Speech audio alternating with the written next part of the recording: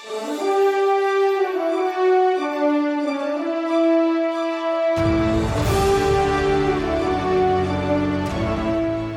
to the Wingman Men's Moment, a weekly podcast of the Wingman Nation Men's Ministry, a scripturally driven men's ministry with three goals for every man, striving to be better husbands, better fathers, and more Christ-like and godly men.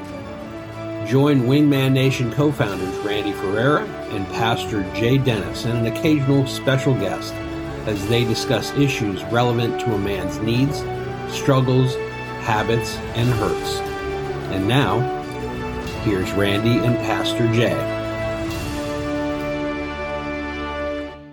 Welcome to our podcast today. We are so glad you joined us. I'm Pastor Jay Dennis, along with my buddy Randy Ferreira, and today we're looking at the wise men from Matthew chapter 2. Now, often we hear people say 3 wise men, perhaps because there were 3 gifts, but nowhere in the Bible does it say there was a specific number of wise men. Here's what we know about the Magi. We know the Magi were wise men from the east, most likely Persia or modern-day Iran. This means the wise men traveled 800 to 900 miles to see the Christ child. Most likely, the Magi knew of the writings of the prophet Daniel, who in times past had been the chief of the court seers in Persia. And it includes, in Daniel 9:24 through 27, it includes a prophecy which gives a timeline for the birth of the Messiah. Also, the Magi may have been aware of the prophecy of Balaam in Numbers 24:17. Balaam's prophecy specifically mentions a star coming out of Jacob. The wise men were guided to look for the King of the Jews by a miraculous stellar event, the Star of Bethlehem, which they called his star. Matthew 2, verse 2. They came to Jerusalem and asked concerning the birth of Christ, and they were directed to Bethlehem. They followed God's guidance joyfully. When they arrived in Bethlehem, they gave costly gifts to Jesus and they worshiped him. God warned them in a dream against returning to Herod, so in defiance of the king, they left Judea by another route. What we want to gain from this story today, from the wise men, is how you can become a man of wisdom, how you can be a wise man. And Randy, I want you to begin as we share these characteristics that any man can embrace as a Christian. Thanks, Jay. Yeah, how we can become a wise man. Interesting. You know, that's sort of a difficult phrase for me because I'm so used to the phrase "a wise guy." Yeah, you know, being from New York and Italian. But I'll do my best to try to keep wise and otherwise. But a wise man, like the 3 or 4 or 6 wise men who were there with Jesus. We don't know how many, but they know God's word. A wise man knows God's word. These wise men, you know, they read it, they studied it. Matthew 2:5, it has been written. Yes. It guided their lives. Because these men knew the word, they knew when the event of Jesus' birth was happening. They connected the dots. They did. You know, this is Scripture being fulfilled right before their eyes. Right. In Micah 5:2, it was quoted and fulfilled before their very eyes. Yes. So it's very exciting. interesting. And because they knew God's word, they looked at life from a different perspective. Yeah. And so will we. Yes. As we study the book, the Bible. It will make us wise if we read and study. It will give us discernment. It will help us determine truth because it is truth. Amen. As men, we need a renewed spirit of the Bible we do. among men. We really do. And so many of us as men don't realize the importance of reading every day. And a lot of times we read and go, I don't know what that just said. I'm not familiar. And, you know, there's an old axiom saying about live and learn, and I always reverse that and say learn and then live by reading the Bible. That's good. But if we don't understand it, there's enough people out there who can help us understand. Or if we buy a study Bible, right, that's always helped me over the years to get a different perspective on what's actually being said there. So in Matthew 2:2, it talks about, where is he who has born King of the Jews? Yes. For we saw his star in the east and have come to worship him. Yeah. The word saw means they noticed. They were watching. A mind filled with God's word is a mind that notices things. Otherwise, that we wouldn't have That's noticed. right. So when we do this, we're going to see people differently. We'll see our children differently, our jobs, and even our problems when we know the Word. It's a whole new way of looking at life's perspective. It is. You know, here's an interesting thing on surveys. In every survey done on Christians, it's showing that more women than men read the Bible. Oh, wow.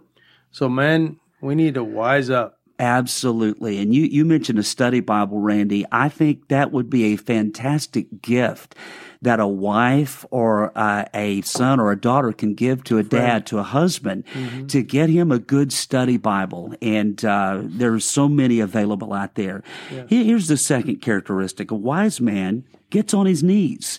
Notice what the wise men did when they got to Jesus. In Matthew 2:11, it says, and they fell down and worshiped him.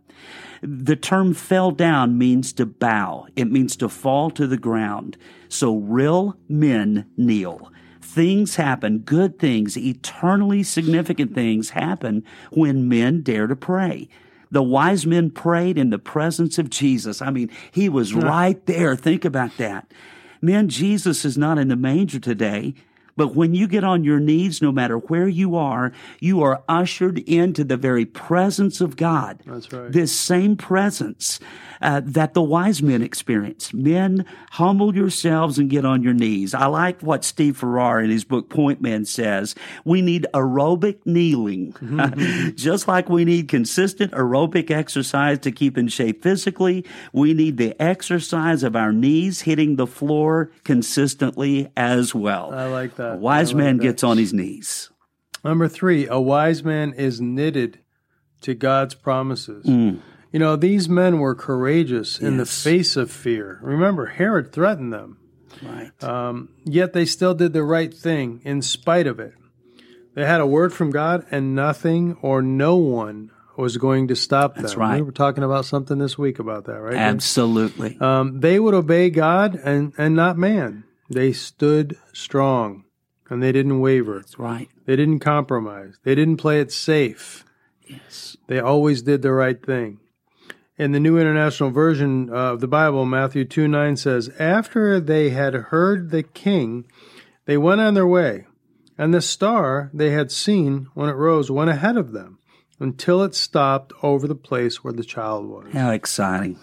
Matthew 2:16 says, when Herod realized that he had been outwitted by the Magi, he was furious, and he gave orders to kill all of the boys in Bethlehem and its vicinity who were 2 years old and under, in accordance with the time he had learned from the Magi. It's a funny spot there when it says he was outwitted by the Magi. Weren't the Magi considered like really wise men? Yes. And he was surprised he was outwitted? Hello. Good point. Someone wrote that and I totally agree with this, that the times today demand unstoppable men who knit themselves to the promises of God and won't let go no matter what. Yes. You know, think about that in today's times. Yeah. The times demand men who are unafraid. Most of us are afraid. Yes. We're politically scared out there these days. Right. Men who are sensitive yet not stuck on political correctness. Amen. Men who are kind but don't carry niceness to the point of compromising our convictions. Yes. You see that a lot today. We do. Men who smile but refuse to laugh at things that are wrongdoings or off-color jokes. You know, a lot of times we get carried away when people still tell off-color jokes or talk inappropriately instead of saying, hey, guys, I don't want to hear that. Or, hey, I don't want to hear that joke or the way you're saying that. We need men who are gracious but will not tolerate prejudice or injustice. Amen. Courage and kindness are not in competition. Yeah. Billy Graham said, courage is contagious. When a brave man takes a stand, the spines of others are stiffened. Oh, that is a great quote. I love that. Men who are knitted to God's promises. Number 4, a wise man is a keeper of God's priorities. Matthew 2:11, after coming into the house, they saw the child with Mary's mother, and they fell to the ground and worshipped him. Then, opening their treasures, they presented to him gifts of gold, frankincense, and myrrh. The word treasures here refers to the receptacles in which their valuable gifts were kept. So think about these gifts. They gave gold. That is a gift fit for a king. They gave frankincense. Frankincense was used to make perfume and was a symbol of deity. And then myrrh. That is a substance used for burial purposes. It was a prophetic moment when they gave the Christ child myrrh. This baby was born to die on the cross. These gifts demanded time and money. They meant inconvenience and getting out of their comfort zone. Guys, there is a price to be paid for wisdom. It means having God's priorities and living by them. And there are 3 things you need as priorities in your life, in this order, we believe. What is it that must never have a price tag in your life? That which no amount of money, temptation, or attack will make you let go of. Number 1 is faith. These wise men were willing to die for their faith. Are we willing to die for our faith? No one or nothing could keep them from Jesus Christ. They publicly, unashamedly, unapologetically identified with Jesus, and they didn't try to hide their faith. Guys, don't try to hide your faith. Amen. Live it out. I've heard that faith is a personal thing. It is personal, but it's not private. It is meant to be lived out loud. Let me ask you, are you putting God as first in your life? Is your faith the most important thing? More than 90% of American men believe in God. 5 out of 6 call themselves Christians, but only 2 out of 6 attend church on any given Sunday. The average man accepts the reality of Jesus Christ, but fails to see any value in going to church. Guys, put faith as number 1 in your life. Randy, what are those other 2 priorities? The number 2 of the 3 is family. Our wife first, and then our children. Yes. Wise men put their wives second and their children third. That sounds a little strange, doesn't it? But our wife and children are the most important, precious things in life to us outside of our relationship with Jesus. That's right. We have to put the Lord first. Yes. So the question is, do you value your wife? You know, we say yes, of course, but is she really precious to you? Do you do everything in your power to protect her, meet her needs, listen to her? That's a hard one. Yes. Show her the attention that she craves. Yes. Is she valuable enough to you, us, that you will be faithful to your vows, faithful with your eyes, faithful with your words? Is our wife valuable enough that we will stay away from things like, for example, internet porn? Right. Is she valuable enough to you to be her spiritual leader? Yes. Really making the effort to do that. And we've had several podcasts on how to do that already. Right. Is she valuable enough that we would give our lives for our wives? Good question. Big question. Is she valuable enough to stay on our knees praying for her every single day? Yes. And then our children. Are our children valuable? Of course they are, but let's talk a little bit more specific. Right. Are they valuable enough for you to have them in church every Sunday? Actions speak louder than just saying, yes, they're the most important thing in my life. Big time. Are they valuable enough that you will lead them by your example? Ooh, that's a big one. Because obviously they're always watching us as dads. Are they valuable enough to sacrifice our time? Oh, I can't go golfing this weekend because I got to go to Jim's soccer game. Right. Value in your life is determined by the time that you spend. And not how much money we make, not how much we can give to our family, although those are important things. But our wife and our children want our time. They do. And God demands that of us. And if you're a single guy, is your future wife valuable enough for you to keep yourself pure during this time? Good word. So number 3 is, what are we for? We always talk about what we're against and what, we have an opinion on those type of things, but lots of people, men, don't talk about, what we're for, Right. Our convictions, what we believe, what are we willing to die for, what are we willing to be inconvenienced for, laughed at for, give our money to, spend time on, our focus on things we are for. We should do that. So many Christians seem to be defined by what they are against. Yes. And we must not be the against people. Christians shouldn't be the against people.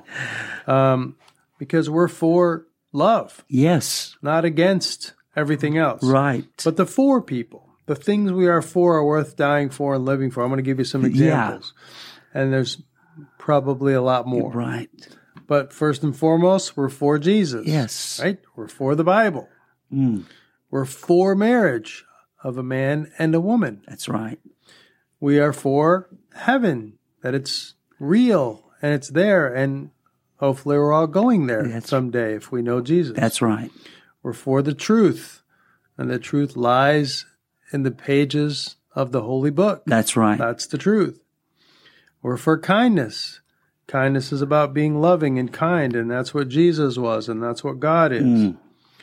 We're for treating women with honor and dignity. That's a good one. Consciously. And we're for protecting children beginning in the womb. Yes. For church, for prayer, for sex God's way, for freedom and respect, for healing, for the gospel of Jesus Christ, for all men being created equal. And we're for being colorblind. Yes. And having fun and dozens of other things we are for. Good things. I love that. We're the for people, not the against people. That's right. We have four heads. I just thought I'd throw it in. So what we are for gets us up in the morning and gives us purpose. It really does. That's what we need to be. So focus on the things you're for and not just on the things that you're against. Right. It will make your life a whole lot more joyful. There's no doubt. That's good, buddy.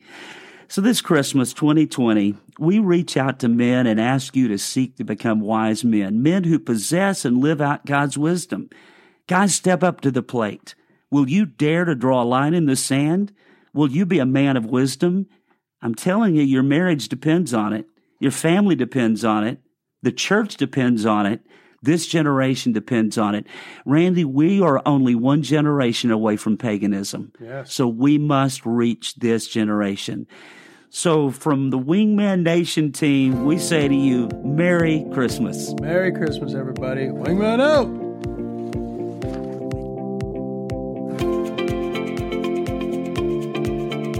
Thank you for listening to the Wingman Men's Moment weekly podcast. The Wingman Men's Ministry is based around the Air Force concept of a wingman. It uses the fighter jet theme and parallels the duties of a wingman in the Air Force, his commitment to his pilot and flight team, and how they're related to the men of your church and their commitment to God in their lives, their families, and their Christian brothers. Visit us at wingmannation.com.